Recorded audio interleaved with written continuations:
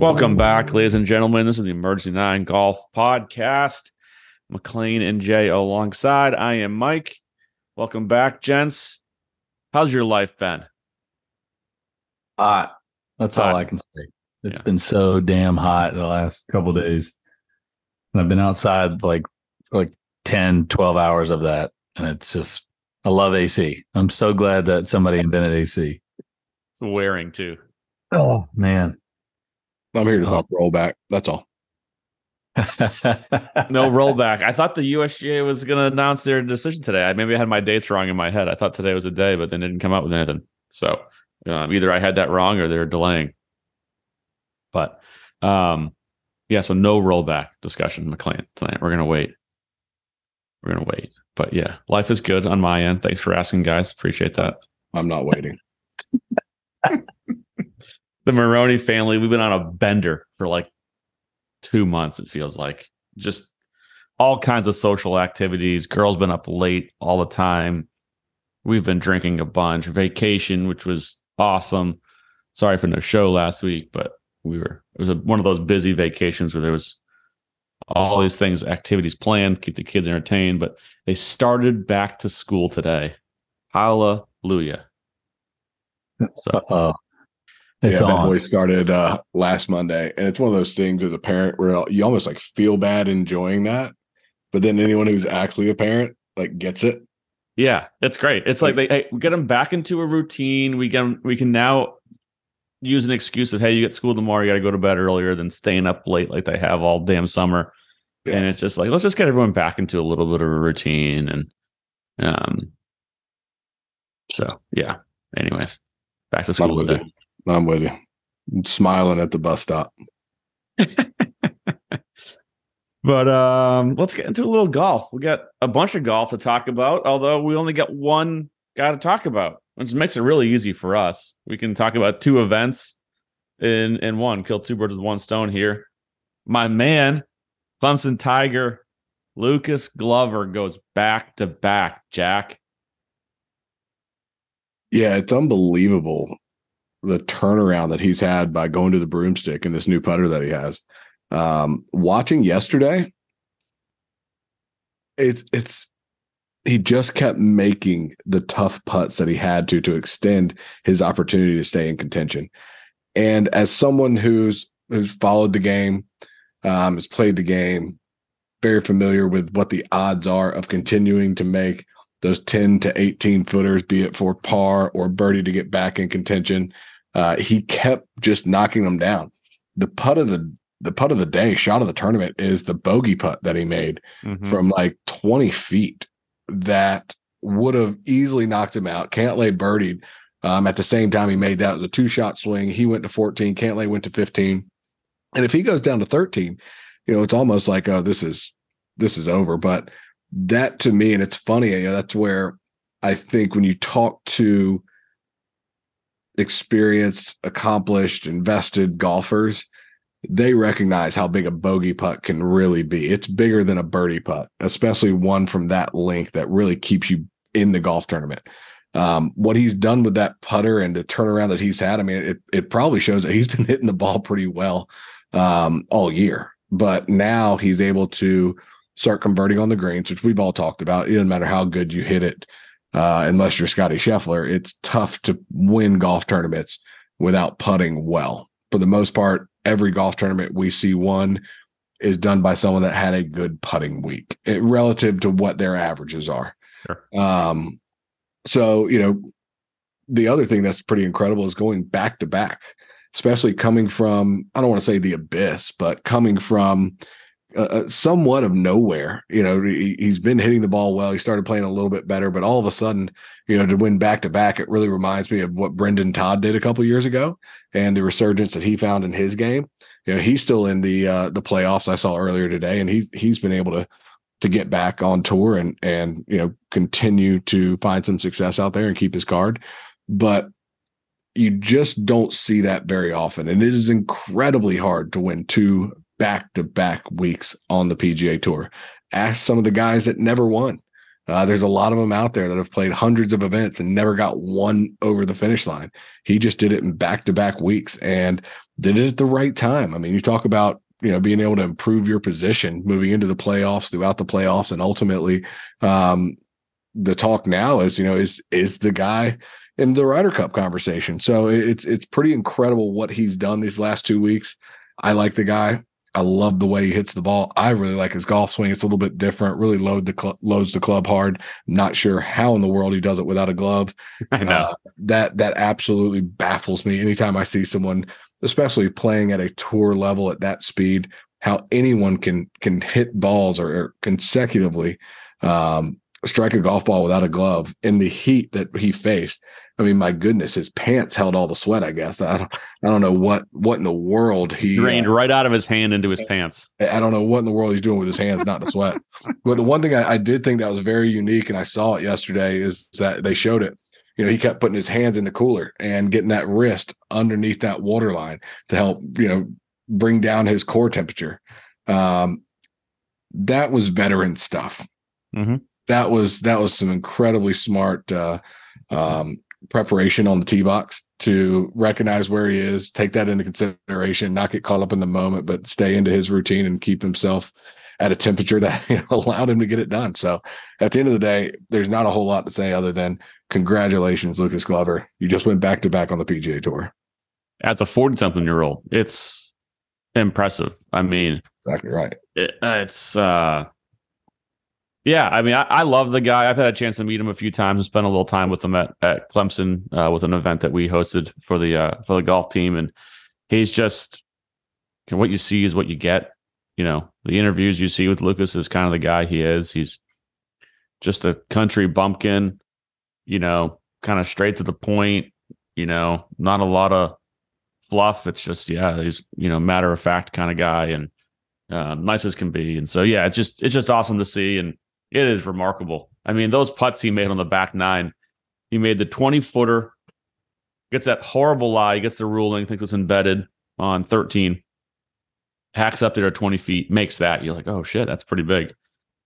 Then he hit just kind of an unexcusable shot, really, on the par 3 14th to block it into that water. It's like, Lucas, you got all the kind of room to the left of that flag. That's the only thing you can't do right now. But then he drains. How long was that putt? That putt was 29 feet.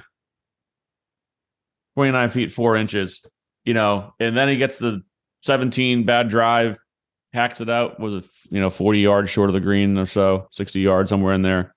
Hits it, makes that putt. You're like, God damn, he's gonna think he's gonna win this thing. And Cantlay had a hell of a charge, which 64, bogey free. Yeah. But it's just fun to see someone like that do it with all those big guns chasing him. I mean, there were some studs right behind him. Well, and you're 100% right. But something I want to point out, because I'm going back just looking at some stats here. I don't know what tournament he made the move to this new putter, but man, it doesn't look evident on the season results. So moving through, we just start earlier in the year. I mean, there's not a top 10 in sight. There's more cuts missed than made. There's very little scores that start with a 6. And then all of a sudden, T20 at the RBC Canadian Open. Again, I don't know if this is right. I'm just looking at it right here. It just seems almost evident to see what changed. T20 at the RBC Canadian Open. He did miss a cut at the Traveler, shot 70-71, but they weren't 77s and 75s. Then all of a sudden at Rocket Mortgage, T4, 69-69, 64-65 on the weekend. T6 at John Deere, 5th at Barbasol. So basically 3 straight top 10s, 2 of which are top 5s, the other one the T6. Missed the cut at the 3M, 71-68, 3 under. Still not terrible golf. And then all of a sudden just went on the tear the past few weeks. I mean, his last 6 weeks of golf have included 5 top 10s, really 5 top 6s is a better way of looking at it. And there's not a score other than the first round of the 3M where he shot 71. There's not a score with a 7 in front of it. There's a lot of low numbers out there, and I'd love to know when exactly he did make that switch, because if I'm a betting man, just looking at it, he shot 74-77 at the Memorial to obviously miss the cut. Missed the cut at Wells Fargo, missed the cut at Mexico, missed the cut at RBC, 45th at Valero, 36th at Valspar, 51st at the Players, missed cut at Arnold Palmer, missed cut at the Genesis. I mean, it just keeps going. Cut. Missed Pebble, missed Amex, missed Sony, all the way back to the beginning of the year. I just got to putter. I just got to think that putter switch came somewhere around RBC. If it happened at the Rocket Mortgage, that's an even more incredible stat. But at the end of the day, whatever he's doing, he's got some new confidence in it. He rolled the ball incredibly well this week. I mean, it looked like he was putting to a trash can on that back nine yesterday. And really throughout the week, if you look at some of the scores that he shot, I mean, my God, 66, 64, 66, that'll put you in contention almost anywhere, anytime you tee it up. So he's found something. He's found some new confidence. He is trending in the right direction. The trick, as we all know now, is, how long is he able to keep that up? Does that confidence stay? Is this a short flash in the pan situation, or is this something that is going to be going to have some longevity to it? Is he going to be able to ride this momentum and ride this confidence to keep this going for long term? Yeah, I think switch to putter either excuse me, at the Memorial or the week after, because I know he used it for one of the first rounds at the sectionals for the U.S. Open, and I think he missed a little putt to not get into the U.S. Open. His caddy told him that it's the best and the most comfortable he's seen him with a putter in like 10 years. So he said, basically, he said, you just have to stick with it and be confident and keep using it, because it's just a matter of time before the results start showing up. Obviously, he played well with the sectionals, only missed by one. But I mean, if you look at the numbers, that was pretty much when everything kind of took off. Yeah, he said he even considered going lefty. So his last two resorts with a long putter, and then if that didn't work, he was going to try to putting lefty. I mean, not to go down the putting or the putter design rabbit hole that we went down in the last 2 weeks, but we've been talking about this putter. I mean, we talked about it ad nauseum because I used it in the State Open. I did a different style, but the same manufacturer. And it's definitely something to be said for somebody who's really struggling with their putter. It's obviously a godsend for Lucas, but anybody who's really struggling and they don't need that extra feel where some of the better putters may need that. Like if you put this putter in Tiger Woods' hands, he would probably not play well. But for somebody who's really struggling with their putter, this kind of eliminates all the doubt and just gets the ball rolling, which is what we've seen. He's able to. I mean, I don't know. You can go back, and people watching, listen to this, you can go back and look at some of the clips of Lucas putting with a short putter. And it's really hard. It's really hard to watch. I feel for him because I know how difficult it is to try to play golf at that level with those type of demons. But it's an incredible story. He was able to overcome this, obviously through the help. I think he works with Brad Faxon. I think they talked a lot with Adam Scott. Adam Scott uses the exact same putter. And it clicked for him. I mean, for him to make those type of putts, he hasn't made putts like that. Even when he won the U.S. Open at Bethpage, he was not comfortable putting, and you could even see it striking his ass there. Yeah. So I don't know. It's pretty neat to see for a 43-year-old guy whose career has been pretty much washed up for the last 4 to 5 years to come back and win back to back. Didn't help me in my other little side games. I got a couple pools that I'm in, so I was a little bitter. Because I had Cantlay. If Cantlay would have won, I would have won our little golf pool. Not so little. It wasn't little. It was substantial. But whatever. If I'm going to lose to watch somebody to kind of overcome all these obstacles, it's kind of cool to watch him do it. He seems like a pretty good dude. I haven't only played with him once or twice, or not even played with him, just played in the same tournament. So I really haven't had a chance to come across him. But I've had a lot of other friends that are Clemson guys that played with him. And I think you're right, Mike. They all say this exactly what you said. He is exactly what you see. There's no facades with Lucas. It's like, hey, this is who I am. I'm not going to try to fake anyone out. I'm not going to, go too deep into any analytics. I am what I am. But he's pretty articulate though when he gives responses to the media. Like it's not like he's not intelligent. I'm not saying that, because he's very smart, and I think, like I said, he's very candid and he's very articulate, and he gives you some insight. But he's not trying to fake anybody with who he is and what he's doing and what he's done. So it's kind of refreshing. No, he doesn't shy away from anything. And he should probably switch from the cotton pants, but I kind of like the cotton pants. I mean, I kind of like it. It looks classic in the fall, but in August in Memphis is probably not a good idea. August in Memphis. I don't think they're actually cotton. I think it's just a bad performance blend, whatever it is. I mean, I know. I think Link Soul's going to redesign that here before the end of the year, and they're going to make sure they get him something. You got to think John Ashworth was just losing his mind watching this golf tournament. He knew exactly what was going on, and he knew what everyone else was thinking. I mean, let me tell you a pant that I'm not in the market for currently. Link Soul. No, thank you. They make nice shirts. I do have a few of their shirts. I've never considered their stuff not good. Cotton spandex, yeah, that was bad luck. That was tough look. I felt bad for him. I felt like that was like the story. And you go on social media, everyone's just talking about his pants. Couldn't help it. It was butt sweat the whole time. That's all we saw.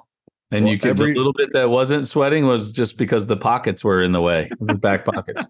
Yeah. Every Link Soul rep is just like dreading. They're like, I'm going to have to answer questions about this for the remainder of the year. He goes my sales and bottoms this year. Yeah. Need to cancel my pre-book. Need to stick to the accounts in the Northeast and the Northern Midwest. Yeah. Yeah. Chicago, that would work great. Yeah. Not in the summer. That place is the hottest and coldest place on earth. That's unreal. Yeah. Memphis, Atlanta, Charlotte, those places like inland that are kind of right in that little zone are just, I mean, and then you go even further into the deep South, Arkansas, Mississippi, those places. I mean, they're beautiful, but they are hot. They are hot, very hot. I mean, to your point, it's funny. I first learned about that trick in Philadelphia, Mississippi. I was playing at, I think it was the Rabbit. Philadelphia, Mississippi. Philadelphia, Mississippi. It was, I can't remember the exact name of this resort. It's a casino, Rabbit something. Dancing Rabbit, I think maybe it was Dancing Rabbit Casino. It sounds like a strip club. That's the strip club. Yeah. This, I think, is a golf course. No strippers here because we were there in August and it was extremely hot. But we were playing and that was when we were wearing the double mercerized cotton shirts, and you would walk out. Oh God! And the shirt would literally within 10 minutes it would be absolutely completely soaked. You're soaked from head to toe. Soaked through. But I learned that trick that Lucas, he started doing. You see him put his hands in the ice bucket. So you would get, if you could put them in an ice bucket, you would do it, or you would wet your towel ice cold, and then you would wrap it around your hands and your forearms, because what it would do is close up your sweat glands just enough. Your skin, the surface temperature in your skin felt like it was cool. So it would stop sweating. It would last, couple minutes, 2, 3, 5 minutes, enough for you to get up and hit your shot and not have sweat just dripping down. So you would do that every time you get to the next tee. You would wet ice cold water. You'd wet your towel and you just hold it on your arms, and then you take it off and your hands would be dry, which is kind of crazy. You would think, okay, I just soaked my hands in a wet towel, but they would stop sweating. So, and I think he actually commented on it when they asked him about it, but which is kind of cool. And he doesn't wear a glove, which makes it even harder. I don't know if you guys paid attention to the grips that he's using. He's using those old Victory cords. Victory Tour, the Golf Ride Victory cords, and they've got the neon yellow striping, the grip reminder. That grip was super popular like 15 years ago. Yeah.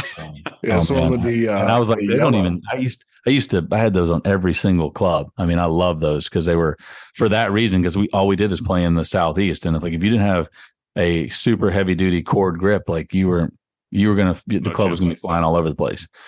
But it's funny, I don't know what it is with Clemson and these guys not wearing gloves. I mean, Jonathan Byrd doesn't wear a glove, Lucas Glover doesn't wear a glove. I'm trying to think, I don't know, does DJ Trahan, did he wear a glove? I mean, all these guys that came in at the same time. I'm like, what's going on down there? Like, you guys, is that like a weird teaching thing? Who was the head coach in Clemson when they were there in the late 90s, early 2000s? Larry Penley. He was there for 40 years. Yeah, that's right. He was a Hall of Famer. They spit out some incredible players in the 90s and early 2000s. I mean, between those two guys, DJ Trahan, Matt Hendricks played on tour. Who was the other guy that was super talented that just didn't? He played on tour for a while, but he just didn't. He didn't make it. He didn't pan out for him. God, I can't think of him. He was right around the same time. I'll think of him in a second. And then you have Kyle Stanley was later. Yeah. And they spit out a bunch of players. Sam Saunders was out there for a little bit. Sam Saunders, he was there a little later. Yeah. He was there with Kyle. Yeah. Because Kyle and Sam were there when I was there. Yeah. We'd hit balls next to him on the driving range. We had our own. There was the driving range tee for all the members and guests. Then there was the golf team tee box, and then there was the Clemson PGM tee box. They're different. They're very different. Yeah. The sounds were very different. Yeah.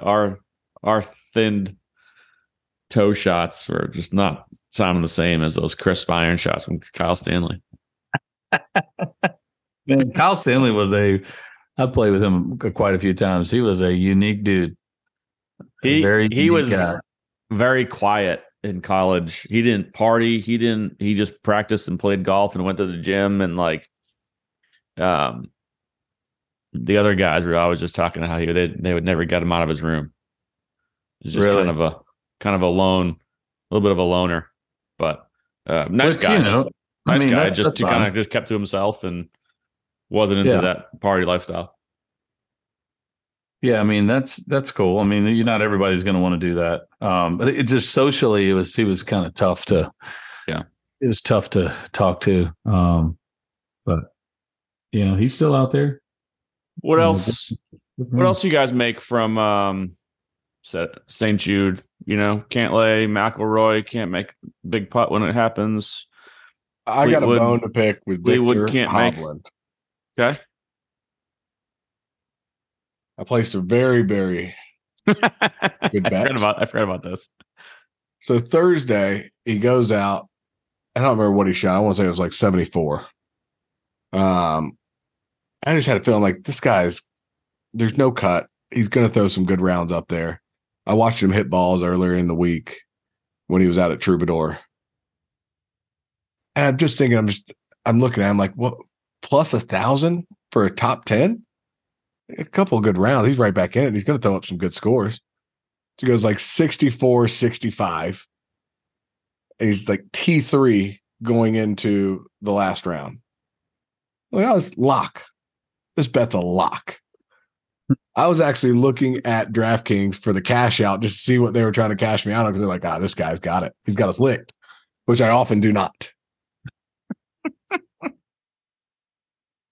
And somehow, some way, he bogeys 18 to fall from T6 to T13 because there were just a group of players at 11 under, finishes at 10 under, and bogeys 18. It was a very, very tough bogey to watch. I got to be honest. That actually, I had him in our golf pool as well, and that was the one that did it. If he had just, finished up part of the last hole, I would have still won our golf pool, even with Patrick Cantlay blowing it. But whatever. Well, I didn't even throw down. I was pretty happy about it. I didn't throw big money down, but I put 10 down to win 100. And I'm just sitting there going, it's too good to be true. Don't you love gambling? Yeah, it's like it was Fleetwood and Homa in the British Open. I had pre-tournament top 10 bets on them. They were T9 in the house. And Cam Young makes a 12, 15-foot birdie putt on 18. And I'm watching this in the tavern at the Foundry. The tournament's over, right? Harmon's on 18 tee box with like a 5-shot lead. Remember, actually, he was playing in the same group. It was a final group, right? That's right. Yeah, they were playing the same final group. He makes this putt, and I just start throwing stuff and cussing. Everyone's like, what is the matter? Because it bumped them down to T10, and then I had to split it because it wasn't a complete. It cost me like $300. Did you do that on FanDuel or DraftKings? Oh. It was with a bookie. No, I'd rather not say. The dead heat rule is the dumbest thing that I've ever come across. For those of you who are listening, if I haven't already said this, do not bet on FanDuel. Any top 10, top 20, top 30, top 40. They will steal your money. It's an absolute joke. I had a top 10 bet that I placed. It was a parlay, and I had one player that finished tied P10 at all the other players. There's actually a 4-leg parlay. All the other players finished well within their number. I had one player finished T10 with 2 other players. And long story short, if you would just say that was an even money bet, hey, we're just going to avoid that bet, I would have tripled my money. But because he T10, the way they did this dead heat roll and they split it and chopped it, I ended up losing money on this bet. Like I didn't even win even money. I lost. I would put a $25 bet and I won like $2. And they said, "Oh, it's because it's a dead heat roll, and you chop it down to the quarter of what they did or how they tied, and then that's how we do the percentage." I went back and forth with their customer service over and over and over, arguing how this math is just fraudulent. Yeah. And they, after it was like 4 days of me going back and forth. And they said, "I'm sorry that you feel this way, but here's a credit for $100 towards another FanDuel bet." And I was like, you know what? I was like, that's your way of saying that you were wrong. And I'm okay with that and whatever. But I still would never bet with FanDuel again. I think it's an absolute joke. And I'm sure at some point it's going to come out because the bylaws in their and they've actually since changed it since that week. They've changed the dead heat roll since I screenshotted what it was and what it is now. But since I've went through this big long argument with this guy, they've changed it. I was like, look, this is what the procedures say. This is what the rules say for the dead heat. And you're not honoring that. Again, I'm talking about a $25 bet. It's not a big deal, but you know who you're talking to here. So, I went all in on it. And I was like, either you guys fix this or I'm just going to do everything I can to expose how shitty this is. And it's like, here's $100. You bet 25. You should have won 300, but here's 100. And then let us change our dead heat roll so you don't bring this up anymore. Yeah. That was enough for me to never play with them again. Did you bet the 100? In golf, when it comes to golf. Oh, okay. Did you bet the 100? Yeah. Oh yeah, I lost that. I got lucky. I didn't even realize I had done it, but I put Webb Simpson. I put 10 somewhere around plus 1,000 on Webb Simpson, finished top 10 at the Wyndham, and that's just a lock bet. I looked at my DraftKings account and I was like, "There's like $107 in here. Where'd that come from?" I didn't even realize I had won the bet. That's how great of a gambler I am. That happens to me a lot. I bet sometimes so much that I forget what I have on the line. There was one tournament. Wake up the next morning. Yeah, it was one tournament. I bet a lot on the majors, and there was one major. I think it was the U.S. Open.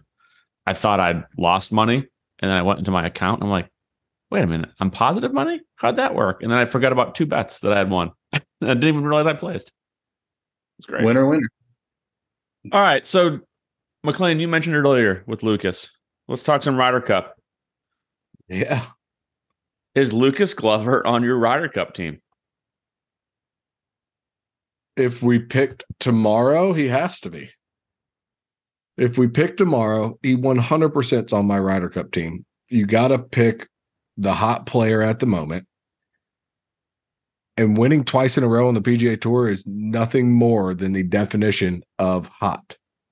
So what happens over the next 2 weeks could change that discussion. But if you pick right now, he has to be. There's no other way to look at it. I mean, you guys give me an argument where he's not on. But if we look at what the goal is with captain's picks and why we just don't go down the rankings of 1 through 12, it's to have the ability to pick someone who's hot and someone that has put themselves in the conversation. Lucas Glover has done exactly that. Yeah, I mean, I think he is. You know, when I look at this team, I think there's 10 locks. And then after the next two are going to be really interesting picks. You know, that he does, you know, the argument for Lucas, not only is he hot right now, but I think he's, from what I understand with Marco Simone, he's a pretty good course fit. It's a kind of a ball striker's driving iron's going to be a premium. If he's putting this well, hell, I mean, he's got the personality in the game that you could really pair him with anyone. He's going to get along with people. He's easygoing. Like, he's kind of shown that he's got the balls and doesn't back down the last couple of weeks. There's not many arguments against him. I think the part that's like holding me back from saying he's an absolute shoo-in is just like this meteoric rise he's had. You know, 2 months ago, a month ago, he wasn't in the conversation. And now all of a sudden he is skyrocketed. He's 16th in points. And so you look at it, the top 6 right now. So after this week, the top 6 are locked in. It's Scheffler, Clark, Cantlay is now up to 3rd, Harman, Koepka, and then Max Homa just bumped up 1 spot into the automatic qualifying spot of 6th. Then you got, to me, then it would be Xander, Jordan Spieth, Cam Young are definite locks, 7, 8, 9. Then I go Ricky Fowler is a definite lock. He's on 13th on the points, but I say he's a lock. He's in for 10th. And then it's Morikawa, maybe. Keegan Bradley, you can make an argument for. Sam Burns. As much as it pains me to say it, JT's out. I think JT's out. Yeah, I think he's absolutely out. He's out. You know, for the exact opposite reason why Lucas is in. Yeah. He can't play the next couple of weeks to show something that, hey, my game's rounded into form. I've changed. You can't. You don't have it. Nothing left there. It's over. It's over. If he'd have gotten in last week and kind of risen through the ranks and somehow gotten to Atlanta, he may have had a chance of getting in. But without the ability to show anything in the playoffs, it's over. So to me, it's my team is the last 2 spots are 3 for 2. It's Morikawa, Keegan Bradley, Lucas Glover are my 2 of those that guys in, 1's out. Barring, I think Burns is in the equation as well. Yeah, he needs to show me a little bit something. Win the match play this year. What's that? He did win the match play this year. I mean, talking about the only match play event we have, he did win. I mean, he hasn't played super great as of late, but again, match play we all know is a different animal. And you look at somebody like Keegan Bradley, who has been playing better. His record in match play events outside of the Ryder Cup is 1-12-6. Not great. Not great.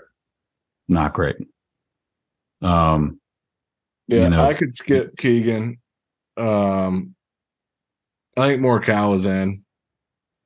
I think it's Morikawa, Fowler. If Glover just has decent finishes the next 2 weeks, I think you can't not pick him. Yeah, this is barring like if Denny McCarthy wins this week, right? You know, or something like that happening, or Kurt Kitayama wins this week, or Harris English wins this week. Kitayama could win, and he's still out. Well, he might get up close enough in the points, but Kitayama has been playing very poorly as of late. He has, yeah. He is not playing well. But a win changes that. A win does change that. Denny McCarthy, again, he needs a win. I mean, if that's the conversation we're having, I agree with you. Kitayama, McCarthy, the only way they get in is with a win. I would love to play with a Denny McCarthy in match play. Mm-hmm. I mean, that guy. I mean, he just rolls and putts. The same reason why I would like to play with Ricky Fowler. I mean, normally not Lucas Glover, but he has got this newfound, crazy wand that he's using. But then you look at somebody like Colin Morikawa, who's got a very mediocre record in match play as well. Not bad. It's pretty even Steven across the board. 3 wins, 3 losses, 3 halves. I think the one player, in my opinion, that I'm most uncomfortable with would be Cam Young. That's kind of up there in the ranks. He's got a lot of firepower, can make some birdies, but he is very volatile. Sure.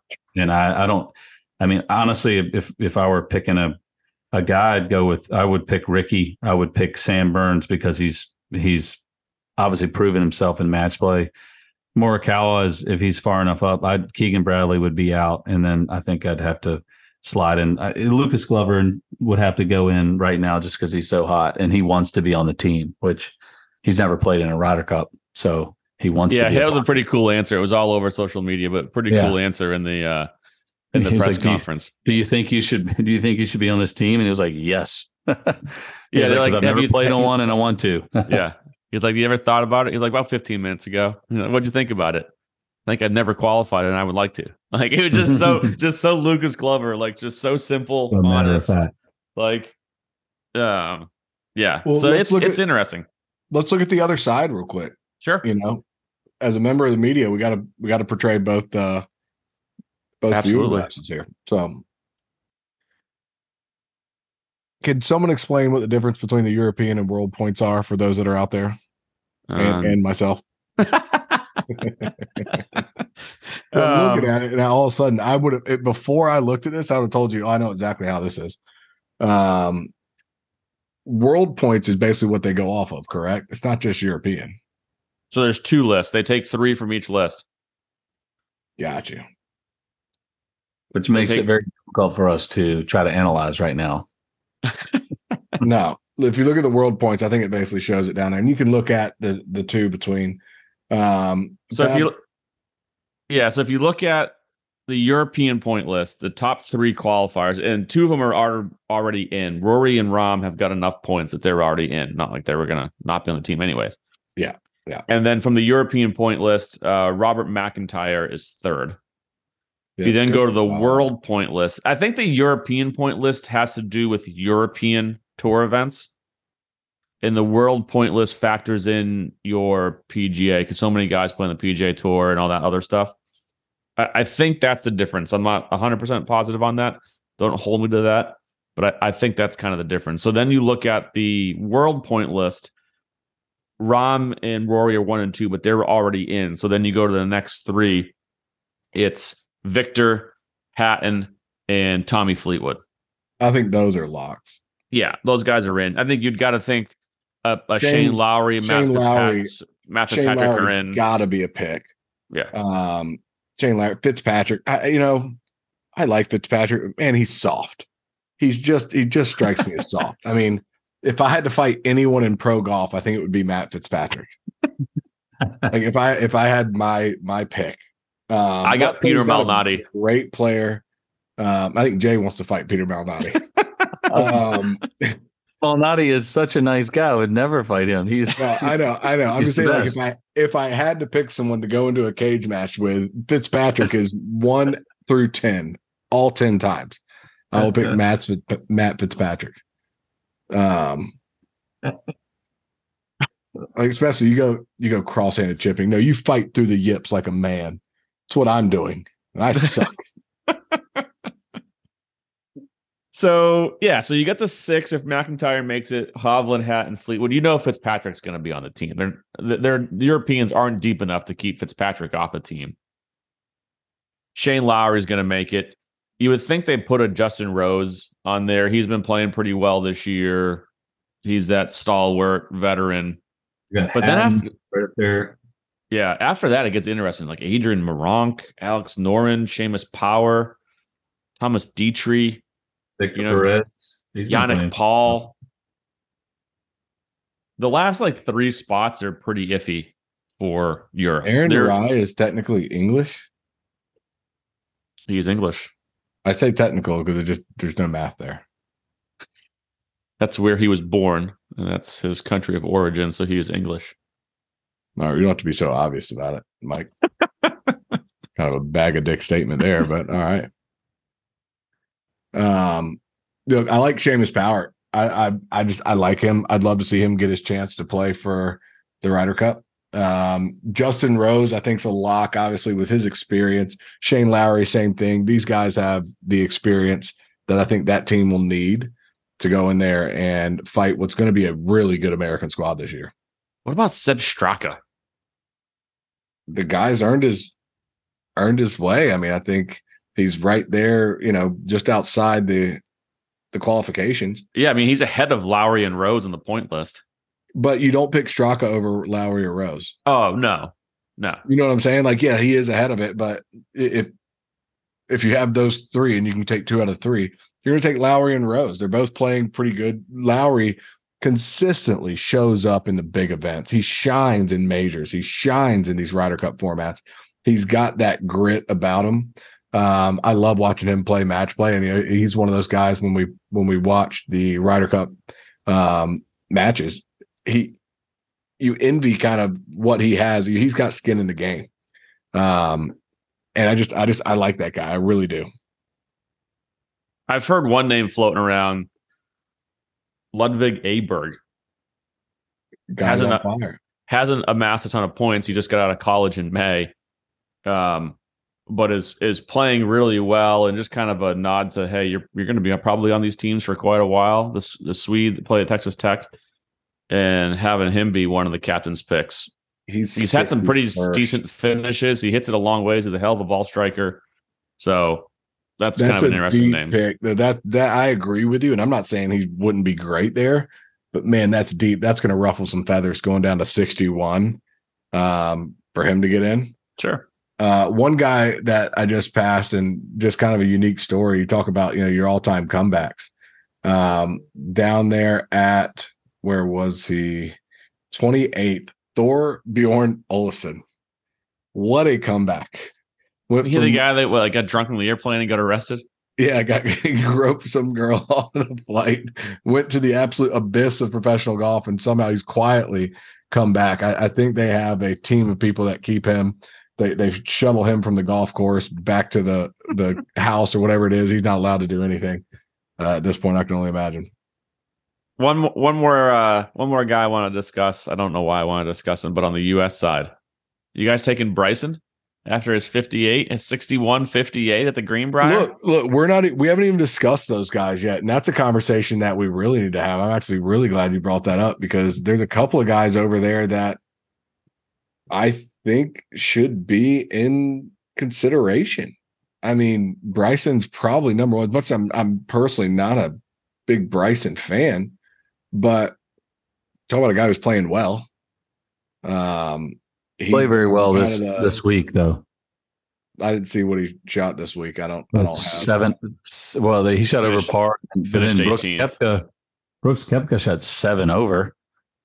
So I'm like, it's tough to look at this field, 48-man field, and see, like, you've got this condensed version of a real golf tournament. So you've got 156 players in a normal event, and these playoff events obviously less, but cut to 65, 70 in ties depending on what they have. You're looking at just shy of a half of the field. So if you go back and look at the math on these live events, like where were the guys after 2 rounds, and where was 24th place?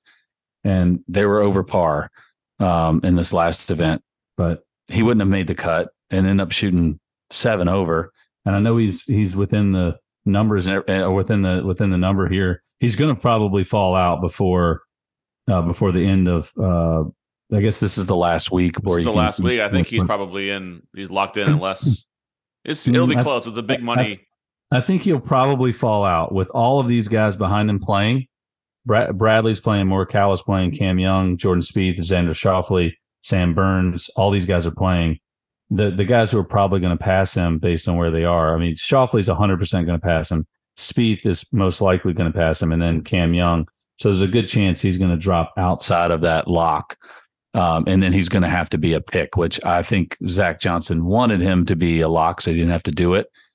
And he's certainly not helping his case. He's fallen under the "it's not a major, I don't give a shit" kind of ploy, which I do think he does show up when it's the big moment. So I do think he probably should be on the team, but it is irritating to watch him not give a shit about any other event other than a major. I'm like, okay, well, which Koepka are we going to get for the Ryder Cup? Like, if you've got something else going on, and because this is a exhibition match, do you just not care anymore? Like, are we going to get the major Brooks Koepka? Or are we going to get the I don't care, this doesn't matter, I don't get paid for this, I don't give a shit? Like, his last three finishes were 17th, 41st, and 38th. That's not great. It'll be tough. It's the tale of. It's like Dr. Jekyll and Mr. Hyde here with Brooks Koepka. And it's like, again, you just don't know what you're going to get. In majors, yes, he always performs, but is he going to do that at the Ryder Cup? I don't know. He's kind of proven that he can kind of go both ways. So I don't know. It makes it tough to kind of have a definitive answer on how he's going to play.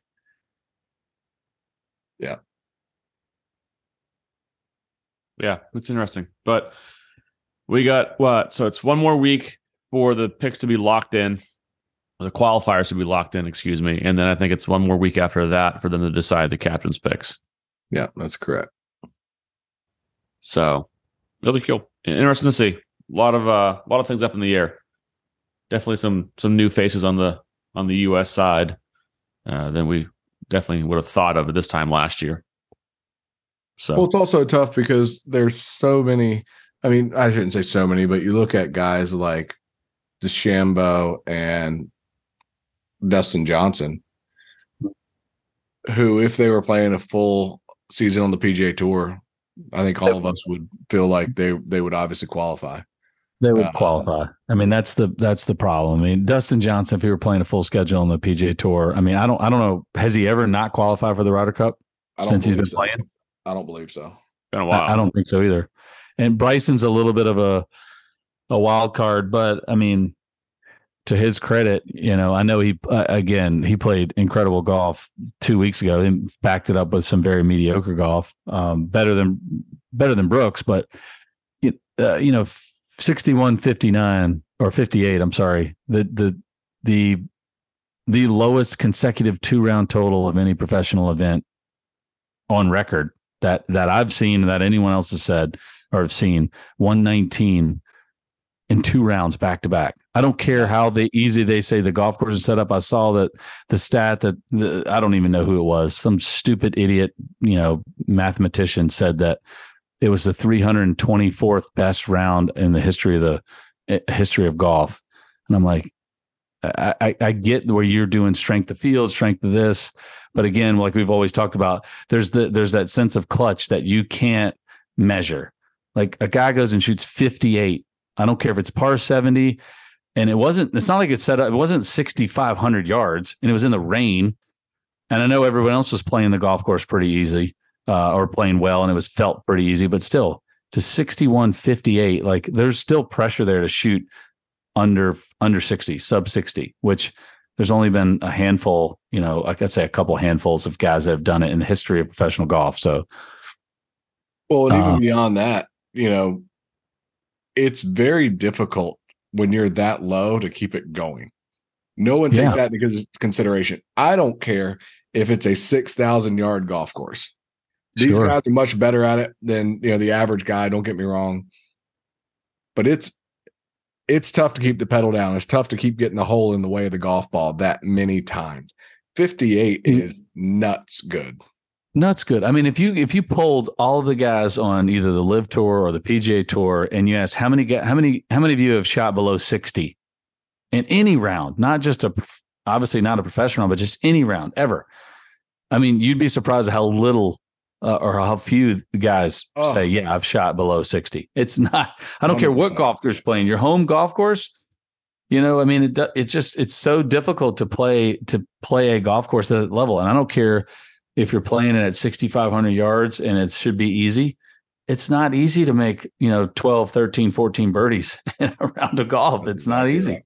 So I don't know. I thought that was we tried to, make golf too scientific at that point. And I'm all about numbers. I like looking at them, but I think you can try to dig too deep and try to add too much value to math and numbers when it comes to something like that. And there's another element that they're not calculating in that description. Like, to rank that round as the 324th best round of golf in professional golf, that's stupid. There's only been how many 58s have we seen in professional golf?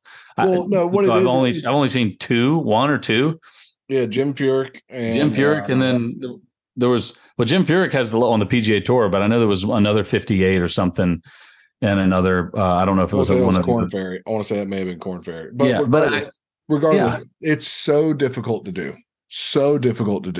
And you're exactly right. You talk to people on the PGA Tour, most of them have not shot sub 60 round. It is absolutely incredible the fact that he was able to do it. And 58, people don't understand. 59 and 58 is a big difference. It's a huge difference. Again, there's the mental aspect of being able to, one, shoot below 60, sub 60 round, like your goal. It's like, can I do this?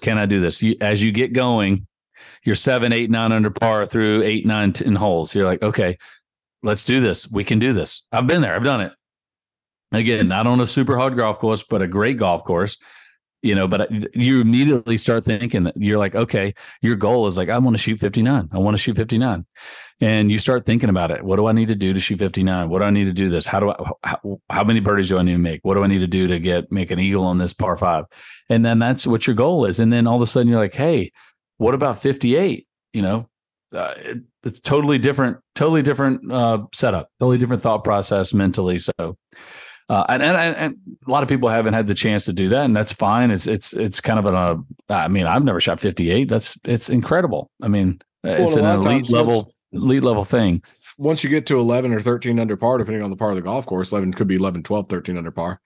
You almost start becoming protective. It's hard to keep the pedal down. Yeah. Because you're like, wow, all right, I'm here. All I need to do is par in. And the correct thought, as we both know, is that no, you keep it rolling, keep the pedal down, and just keep running what you brung. The other crazy stat that it's not getting credit for is he did it in the rain. I hate playing golf in the rain. It was nasty. I'm not breaking par in the rain. And you think about how, especially with Bryson, and how specific he is with the golf ball and the clubs that he uses. You throw this other element into play: water on the ball, water on the face of the club, water in the grass, in between the ball and the club, water on the greens, slowing down the way the ball rolls. He's such a a physicist in a sense that he's looking at every single angle, and you throw that on top of it, and he could probably even attest to that. So again, I think that ranking is bullshit, because they didn't go back and look at the weather on each one of these golf courses. They're just purely looking at how it was to the strength of the field, strokes gained to the rest of the field, which, granted, you only have 48 players. And if all the 48 players are good players, then, it's not going to rank as high. Yeah.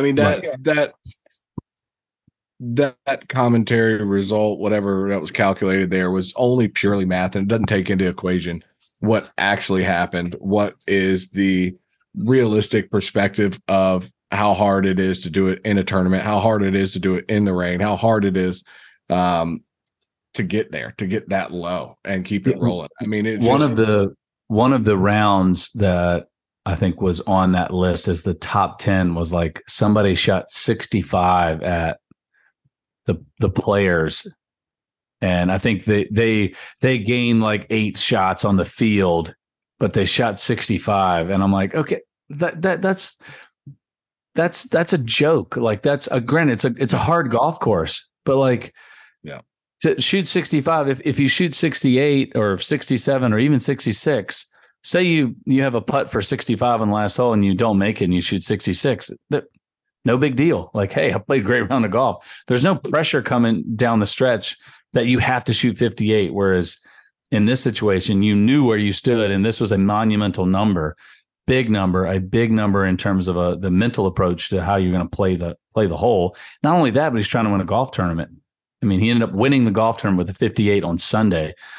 I definitely think it would rank higher than that. But again, back to the main point there about Bryson, playing on the Ryder Cup. I think, I think he would be I would play with him. I actually like the guy. I think he's weird, very weird, but I feel like I could get along with him because I knew if I could manage that relationship, so to speak, with him on the golf course, I knew I could find a way to get the best out of him. And if I could get a guy who could hit a golf ball 350 yards and carry it, whatever, like I said, 350 yards, 330 off the tee, 190 plus ball speed, and we're playing a 4-ball, I'd feel real comfortable with what I can do to help him.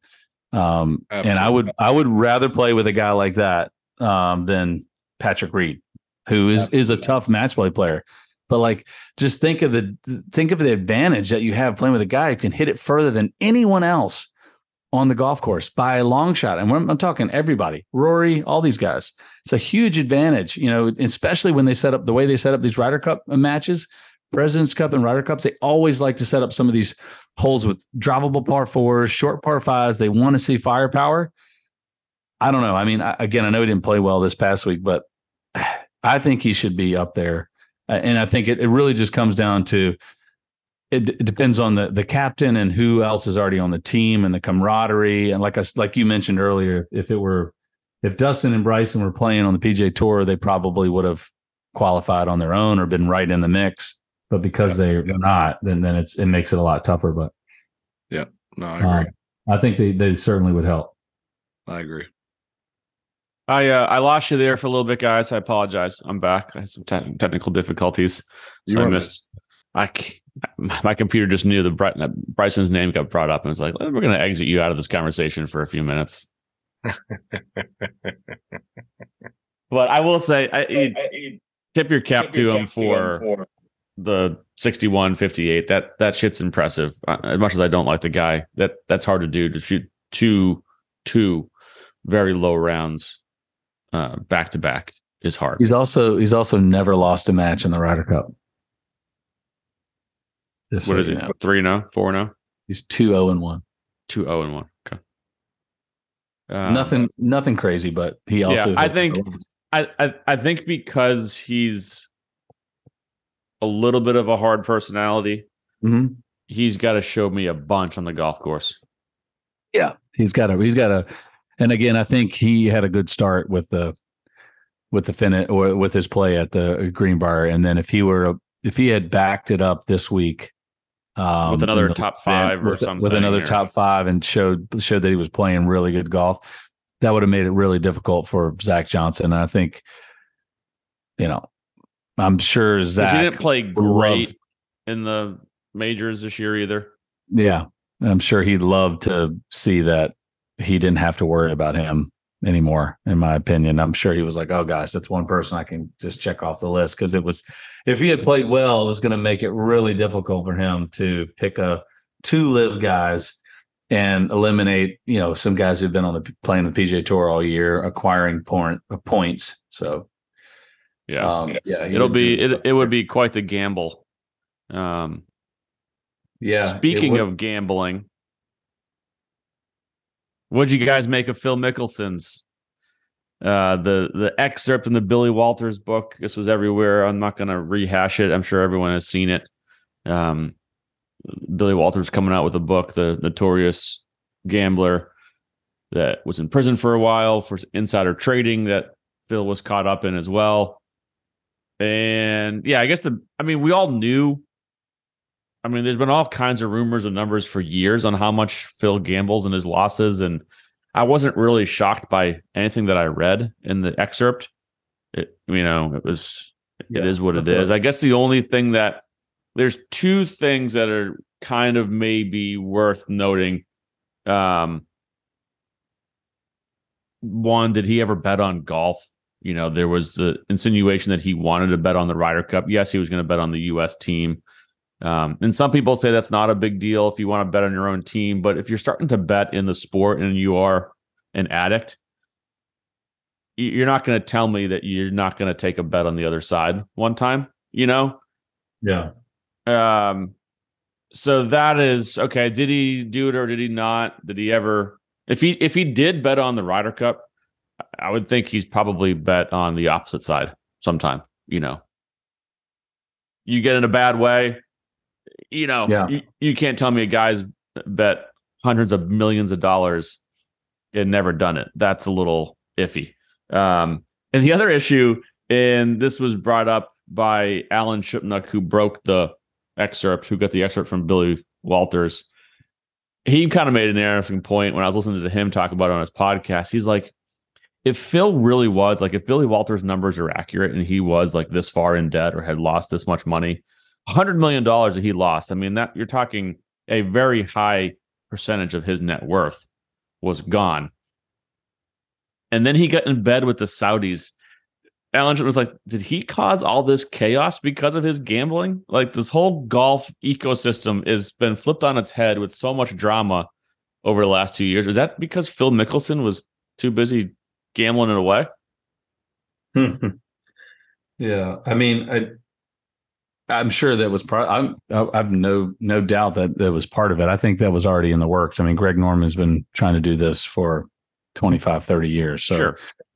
But I think it was a perfect storm between Greg Norman's hatred for the execs in and on the PGA Tour, and Phil Mickelson was probably in a similar situation, and he had some, I should say some. He probably had multiple instances where he was unhappy with the way things were handled, and that was fuel to his fire. And like, okay, here we go. What? How can I get out of my bad situation and catapult myself and get out of this situation?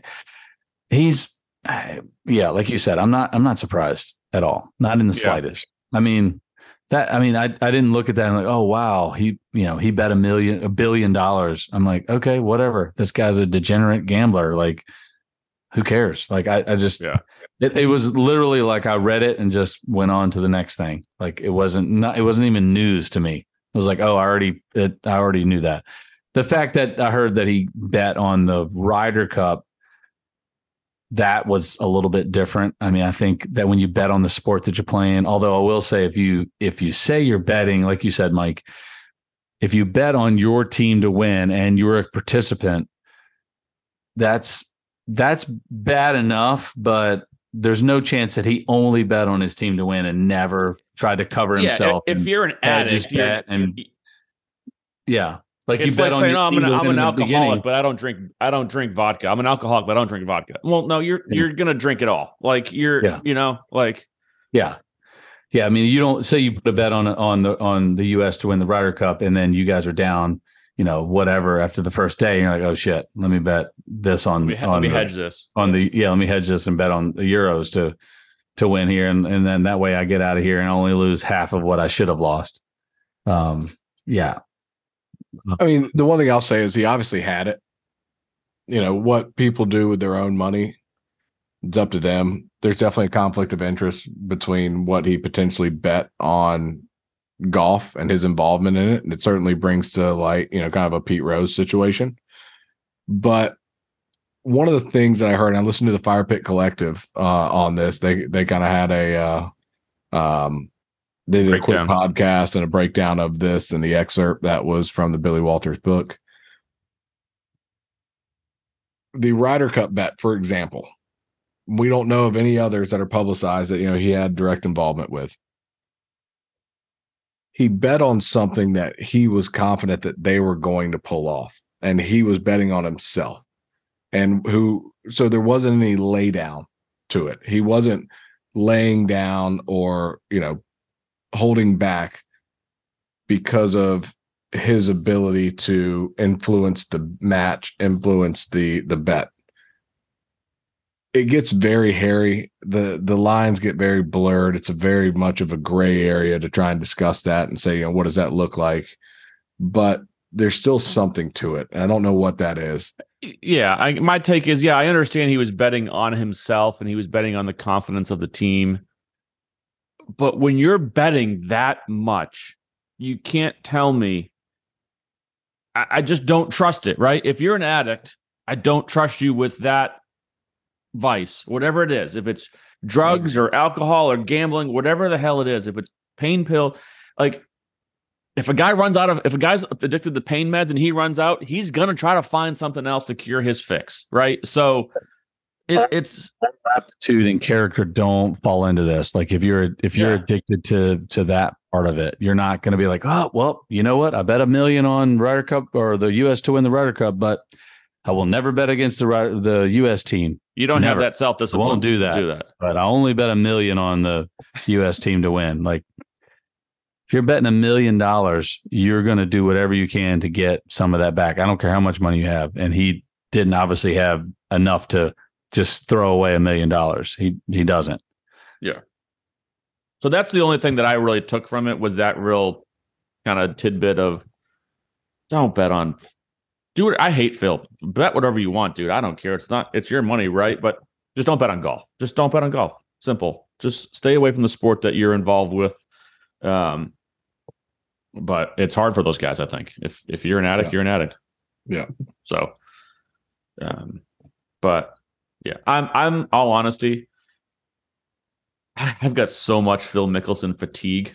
I feel like he's on Twitter and I see headlines. Oh, Phil made a comment on this and Phil made a comment on that. And Phil's giving his opinion on, I'm just like, oh God, go away. I'm just done with him. I'm just done. I want him out of my life. Yeah. I don't really care too much for that guy. I mean, he had comments on the Ryder Cup. I've never met him. I've never met the guy. I don't know him, but I will say this, if you want people to know you and to respect you, and you want fans, like you've got to give them something to hold on to, and you got to give them something respect. If you're so wishy-washy all the time, and you put up, your whole life is a facade, how are you going to have any true fans? I mean, everything that he's done, it's been counteracted and it's been exposed. It's like, well, wait a second. Like, and at this point, it's like everything that you did was a lie all the time. All the things that you said, other than your golf, because he's a talented golfer, but all the other bullshit, your family life, your gambling, all this other stuff was a big, big lie and is all bullshit. It's like, okay, well, man, I kind of like that guy, but I liked him because he acted like he was a family man, but really he wasn't. And then I liked him because he said he liked dogs and he hates them. And he said he liked kids, but he hates them. And he hates old people too. And I'm like, God damn, Shooter McGavin. Like, I don't like you either. David Sims from Tin Cup. I'll have you know he hates dogs. Yeah, it's just, I don't know. He's just always got to put in his 2 cents for everything. They asked him about the Ryder Cup. He's like, oh, yeah, I'm not going to give my opinion because I'm sure Zach doesn't want it. And then he goes off on a 3-minute thing. Well, I would pick this guy and I would pick this guy because I'm like, well, I thought you weren't going to give your opinion. Like, anyways, let's move on from Phil. Anyway, I thought we had to address that. It was the biggest news in golf this past week. So, but just go away, dude. Just go away. All right, tour news over the last couple of weeks. There's been a few things here or there. We don't have to spend a ton of time on this. There's nothing really groundbreaking coming out of them yet. They do seem like a little bit of a shit show. But Tiger, I guess probably the biggest thing tour related. Tiger's now on the policy board and is going to take a bigger role, and the players now have equal or even more representation on the policy board. So they have enough votes themselves for anything moving forward. And I think Monahan's going to be out by the end of the year, in all honesty. But it sounds like the players are putting the screws to the tour for more transparency, more control. I don't know. I don't trust. I answered this before. I don't trust any of them to do the right thing. I don't trust the players to do the right thing. The players are in it for themselves. They're greedy themselves. They want these no-cut events, and they don't want to lose their cards. And I don't know. I do trust Tiger more than any of them because he is a guy that does want the old school, like go earn it in the dirt and have cuts, that kind of stuff. So I think I like Tiger being on it from that standpoint, where some of these guys, I think they just, want to be handed a fistful of money. Yeah. Yeah. I mean, it's tough. I mean, I think it's one of the unique sports there where you're trying to blend the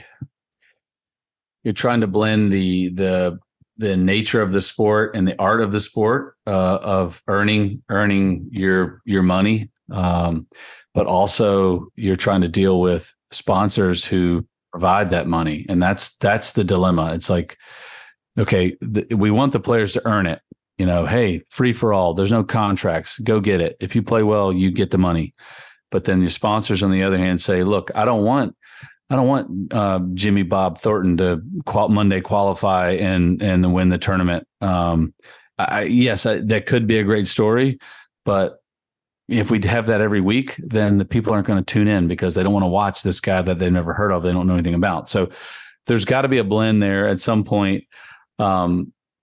But at the same time, you go down the line and you look at the resurgence of somebody like Lucas Glover. Now, Lucas Glover's a major champion, so it's not like we're talking about a guy that we've never heard of, but he's just been out of the mix, and it's been a great story. So, this from a sponsorship standpoint, I think they're very pleased with it because it's catching some buzz. Like, who the hell? This guy came back and won. I mean, he hasn't played well in 6 years. Like, okay, what's the story? Like, tell me more, right? So I think that's the conundrum with professional golf and how do we make it appealing to the fan? And we've gone back and forth with this between the PGA Tour. How many events are we playing? How many top tier players are playing? And how much money is involved? I mean, it's very cyclical. It goes back and forth and back and forth. Is there a perfect answer? I don't think there is. I think it's just going to be ever flowing, and you kind of move with the wave. But yeah, I mean, it's going to. It's definitely beneficial to have for the players to have more of an equal say, because in the end of the day, they're the talent. I hate to say it. I mean, obviously, I favor the player side because that's where I was. But you don't have a tour without players that are good at golf. But you also don't have a tour if you don't have people that organize it, and you don't have the money. So it's a balance. I mean, I think they both deserve an equal share. And I always go back to like a pro-ams as an example.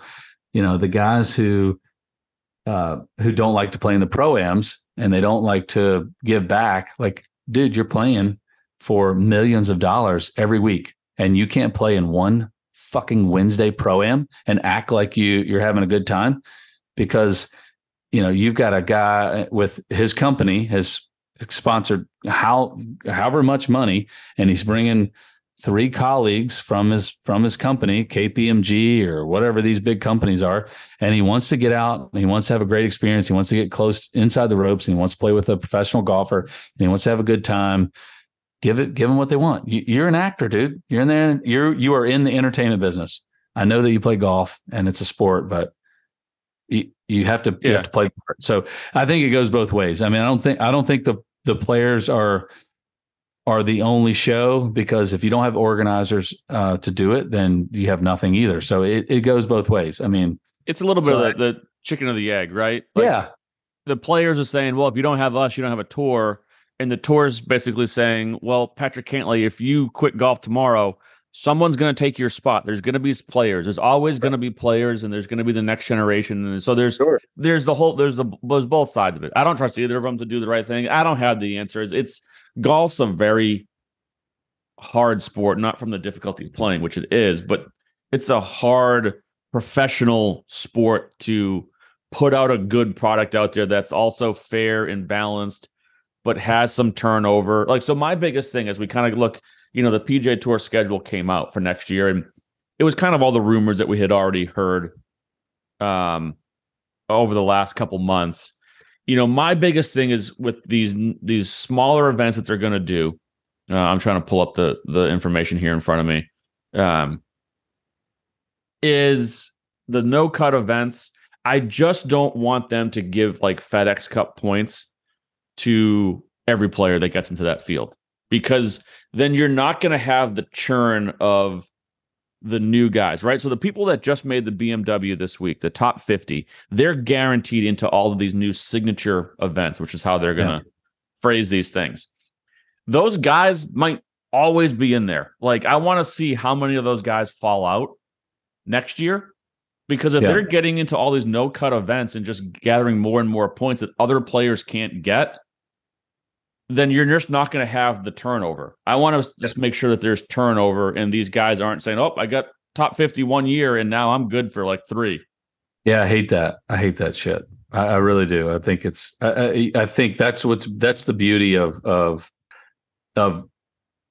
the professional golf, the way that we know it up until this point. It's like you continually have to earn your spot, and when you see a guy on TV every week, you're like, that guy's still out there. You know, that's the cool part. Like Lucas Glover, you're like, man, that guy's still playing. He hasn't played well in 6 years, and he's still out there. He's still good enough to keep his card and to still be relevant.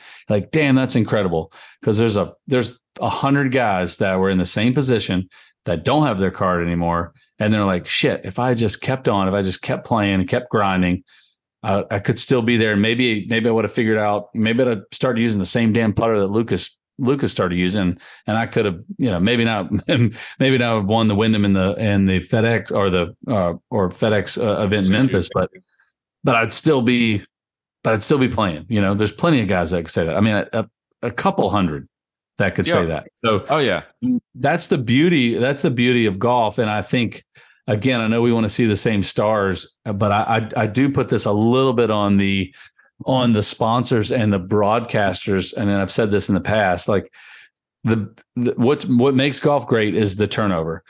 And I think that what the sponsors should capitalize on is the fact that there are new players. Tell me the story.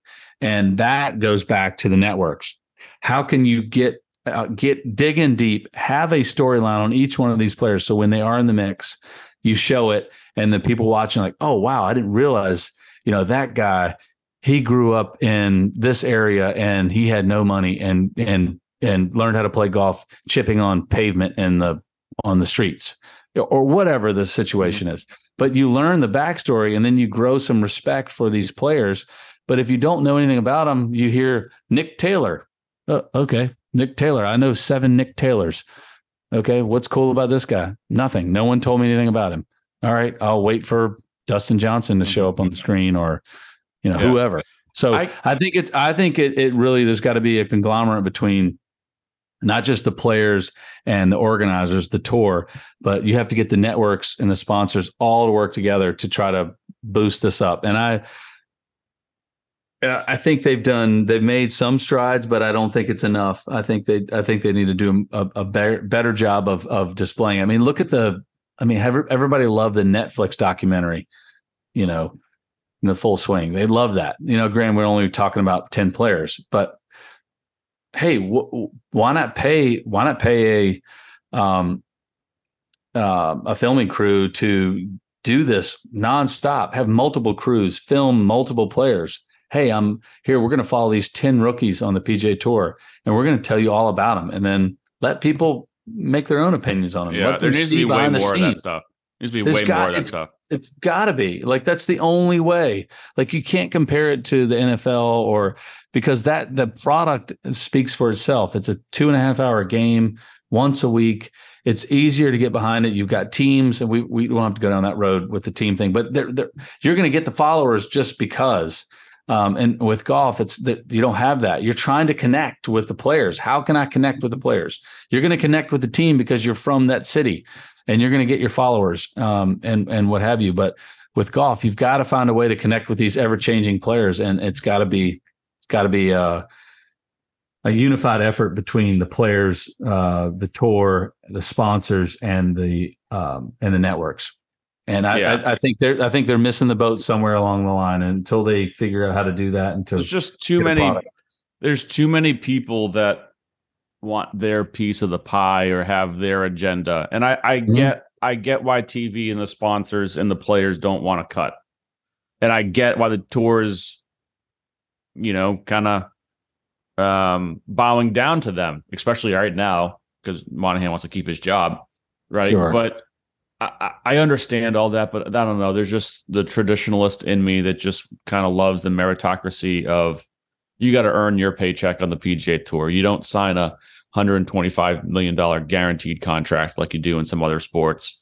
And, you have one good year, you sign a big contract in a free agent year and you're set for life and you don't ever have to perform again. I fucking hate that about some of these other sports. That's not fun. Like, I don't want to, you don't want to watch athletes or anyone that's at that level. You don't want to watch them do things that are easy. You want them to do things that are hard. That's why everyone says Tom Brady's the GOAT, right? He's the GOAT because he won 7 Super Bowls and no one's ever done that before. And it seems impossible, right? And that's why everyone loves Tiger because he, has won 82 PGA Tour events and he's won 15 majors and he accomplished all these feats that seemed impossible.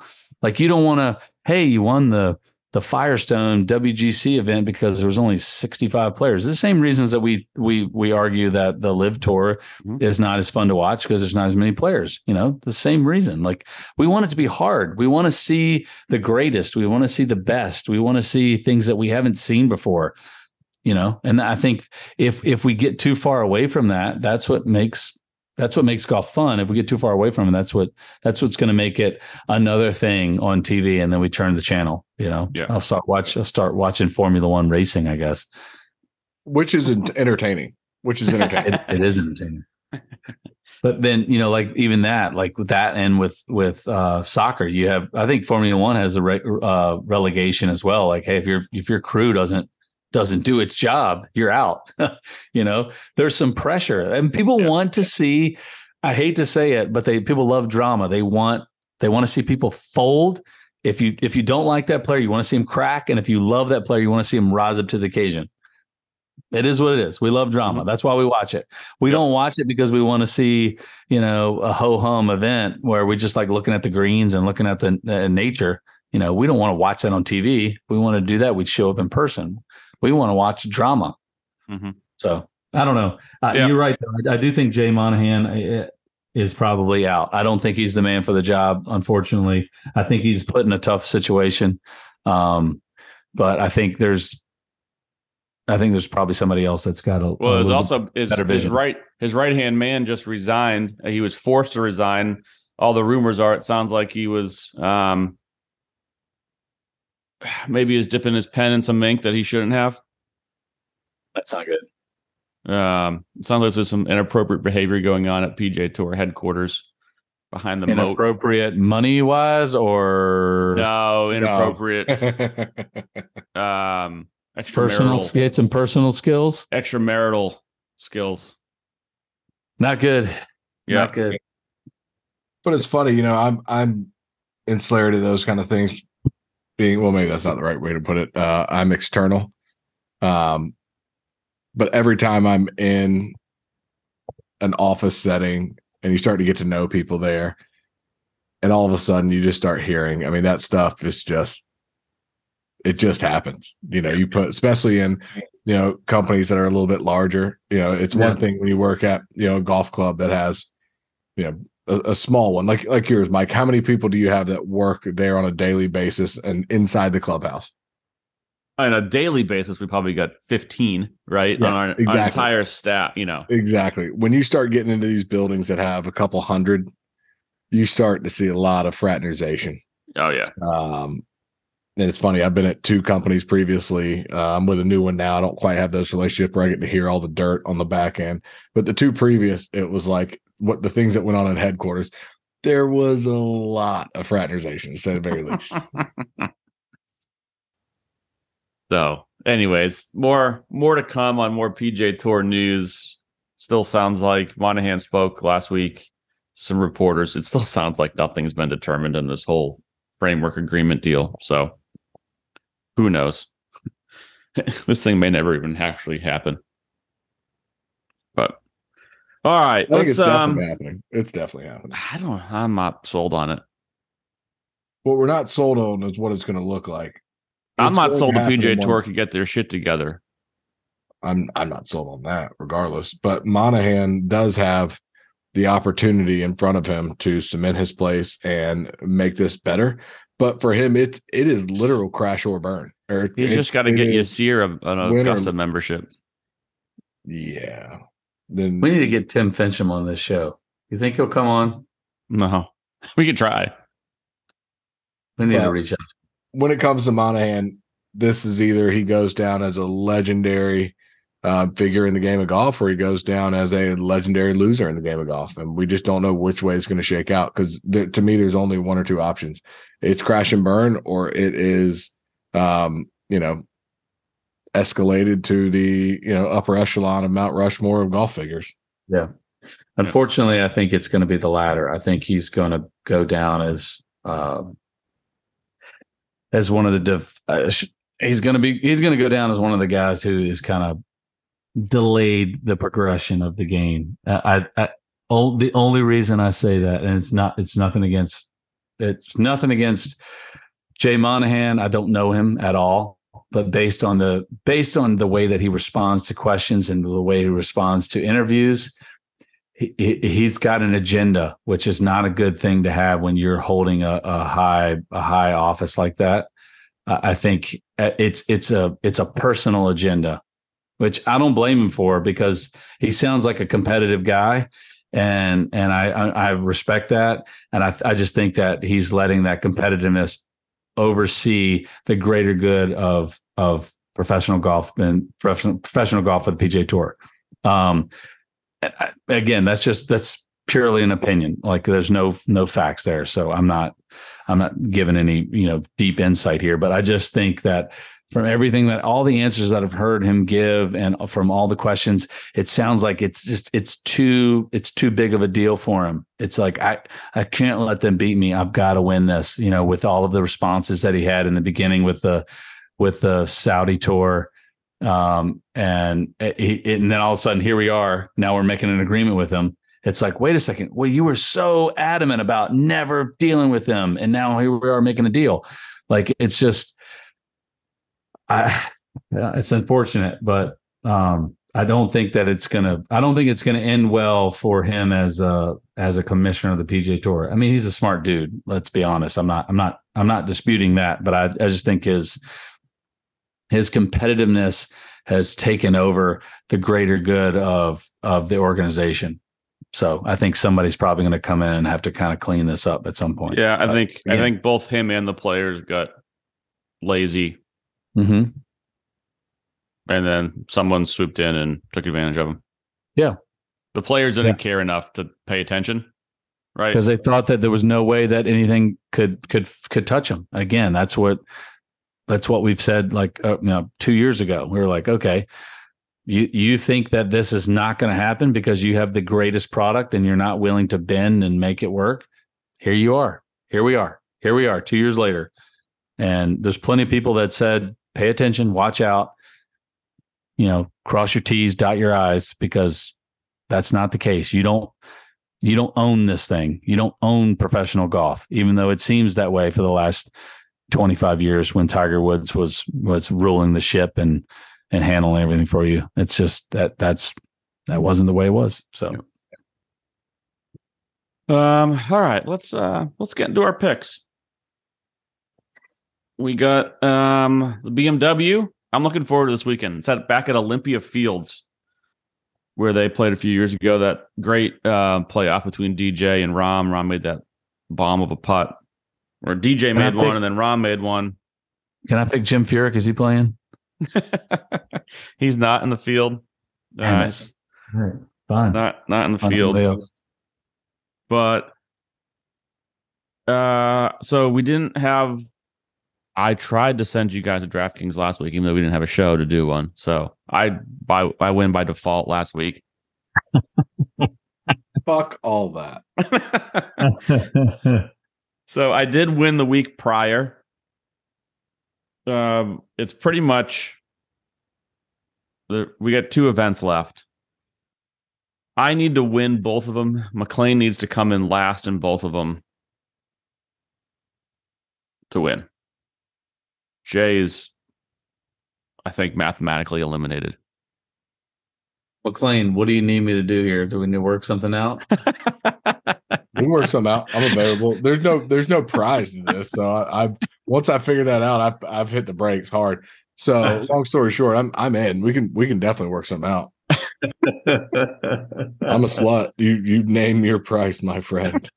All right. So BMW 50 guys, top 30 go to the Tour Championship. Like I said, Olympia Fields, tough test. Probably won't play. I think it was 4 under 1. John Rahm in 2020.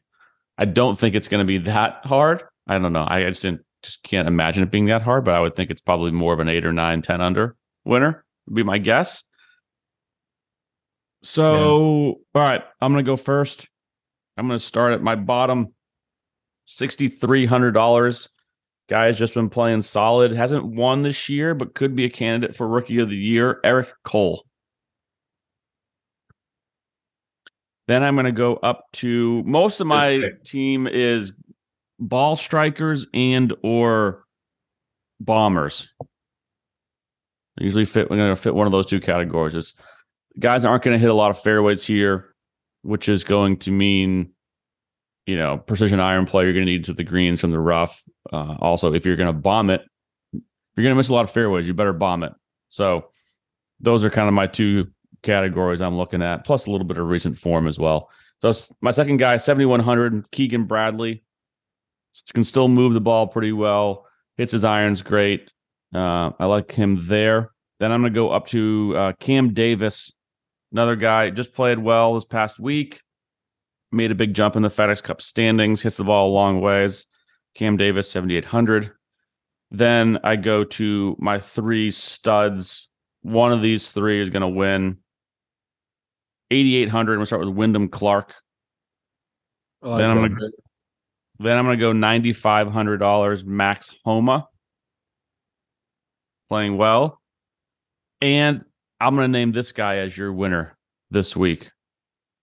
$10,300. Victor Hovland. Wow, you like my boy, huh? I never pick Victor all that much, but I just think this is a great course fit for him. Kind of reminds me, it's going to be very similar to Oak Hill, where he just played well at the PGA Championship this year. Yeah, he finished 17th there 2 years ago, so he likes the golf course. Yep. So that's who I got.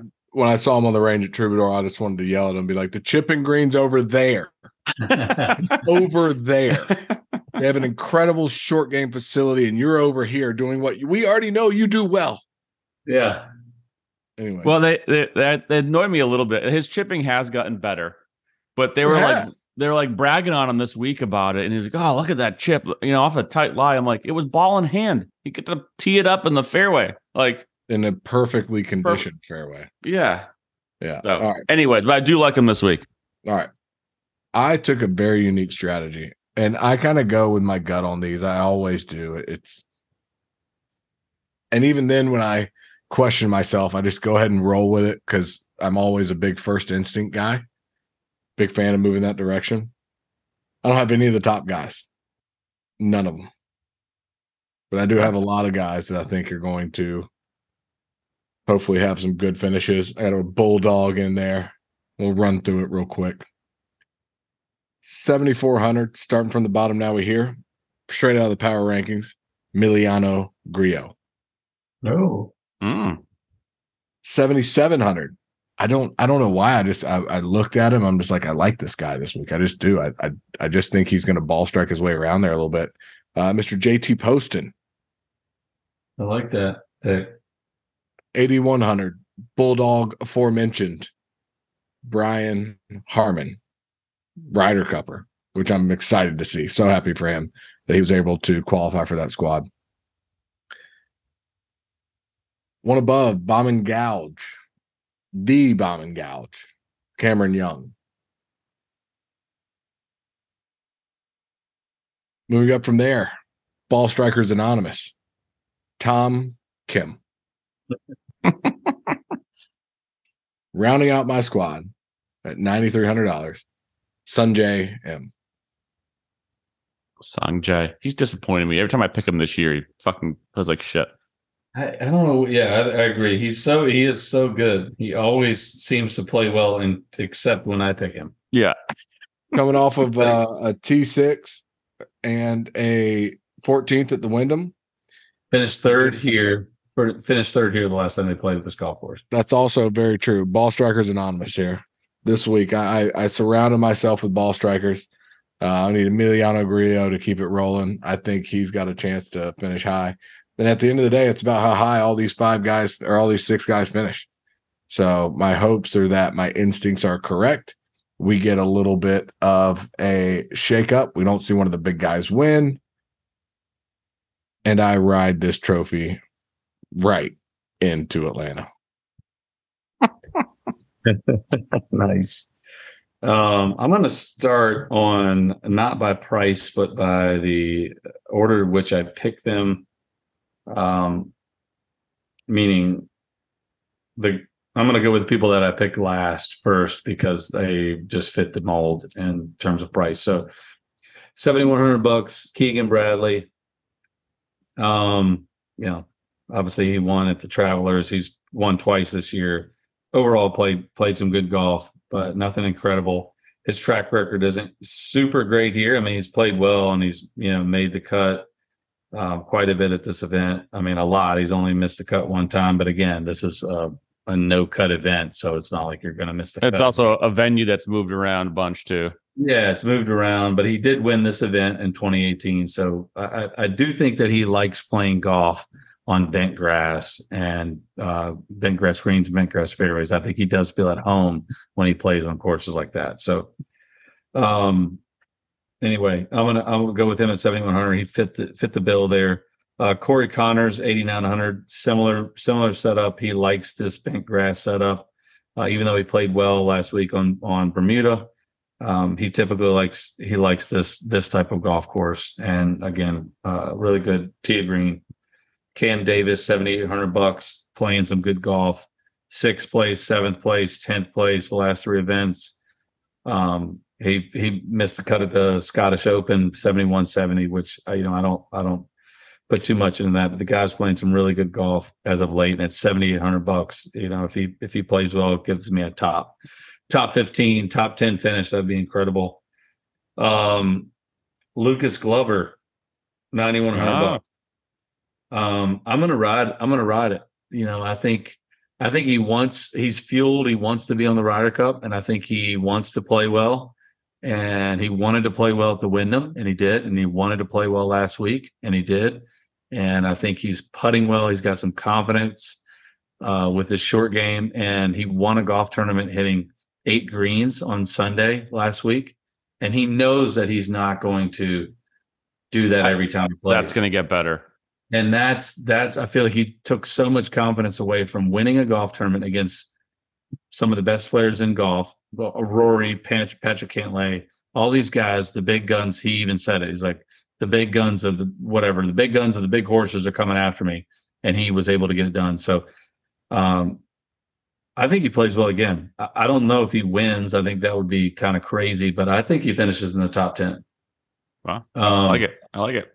And then I think this guy's won this event twice already, and he just lost in the playoff.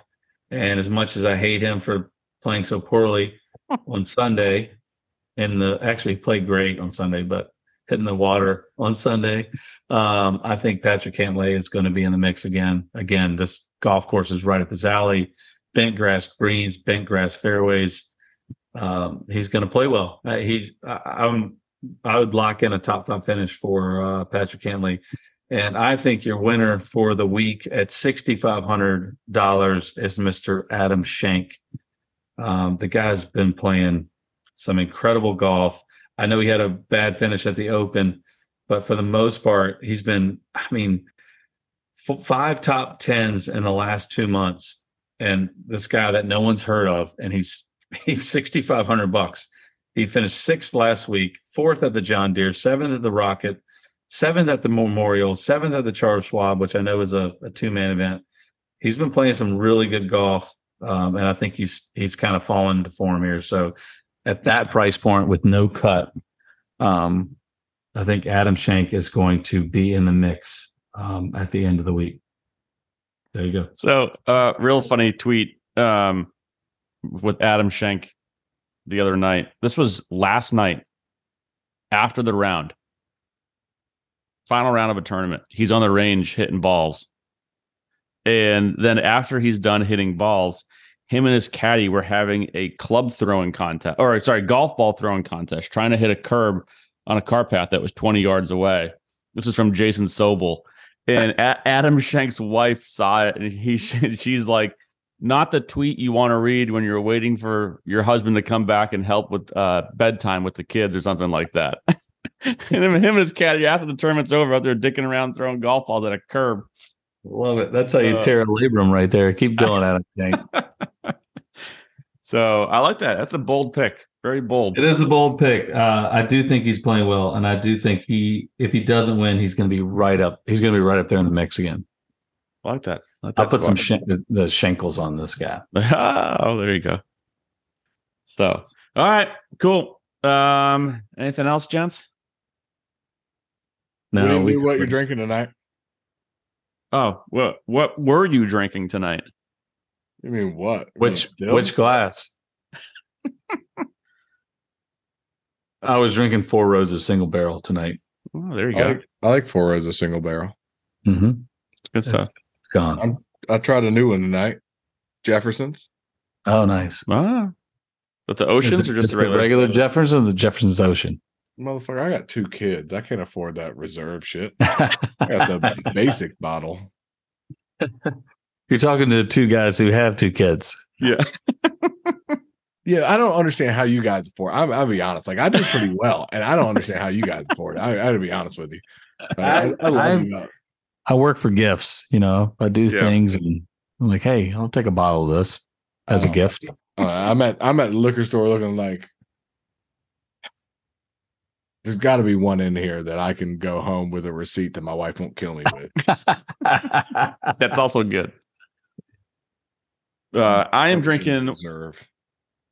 Old Elk weeded tonight. Oh, nice. That's good. Sweet, smooth. Yeah. What do you guys think of rye? I've dipped into rye very, very lightly, but I'm interested to put more than one toe in.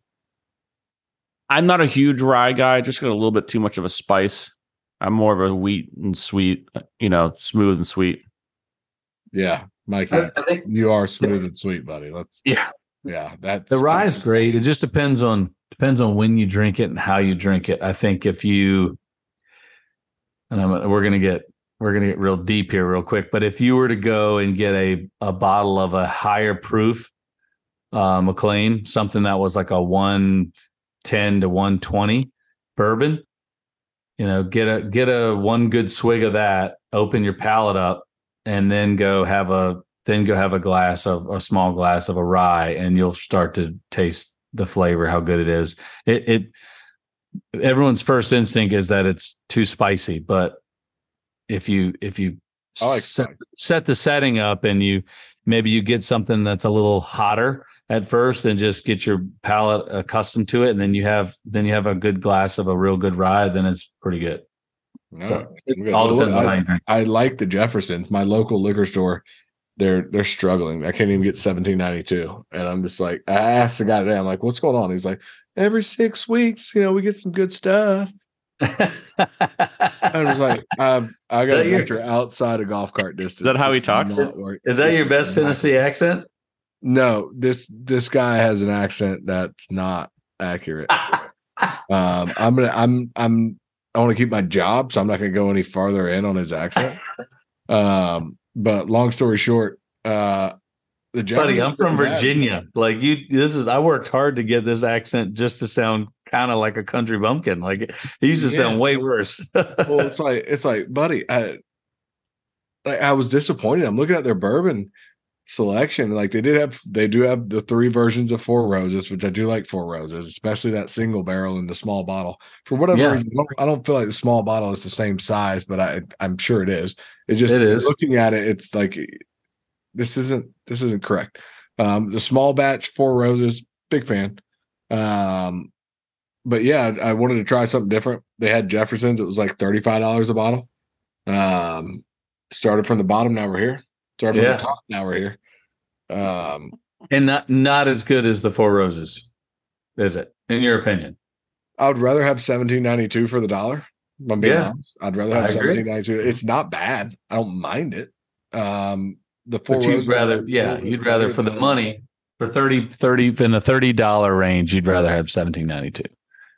$100, 100%.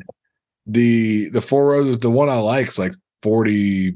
What is it? $45, $47 a bottle. The small batch and that single there, it's really good. But the wife was already giving me shit. She was like, this new bourbon habit, it's expensive. It's not as expensive as wine, though. Wine, it's 4 glasses in a bottle of wine versus it's like 17 in a bottle of bourbon. Yeah, I agree. Yeah, I can't there's some on this because this is recorded. Yeah, I was gonna make a couple comments and call some people out, and I feel like I shouldn't do that. So wine is easy. Say, a bottle of $12 to $13 wine. It's a one night deal. It's not like you open a bottle of wine and it's like it's going to last me for 2-3 days. No, you crack a bottle of good Cabernet, and I have these really big glasses, which is one of the issues. It takes a bottle of wine into a 3-glass bottle, and that takes me about an hour and a half to go through. Yeah, but on a dollars per glass, a $15 bottle of wine is more expensive per glass than a $45 bottle of bourbon.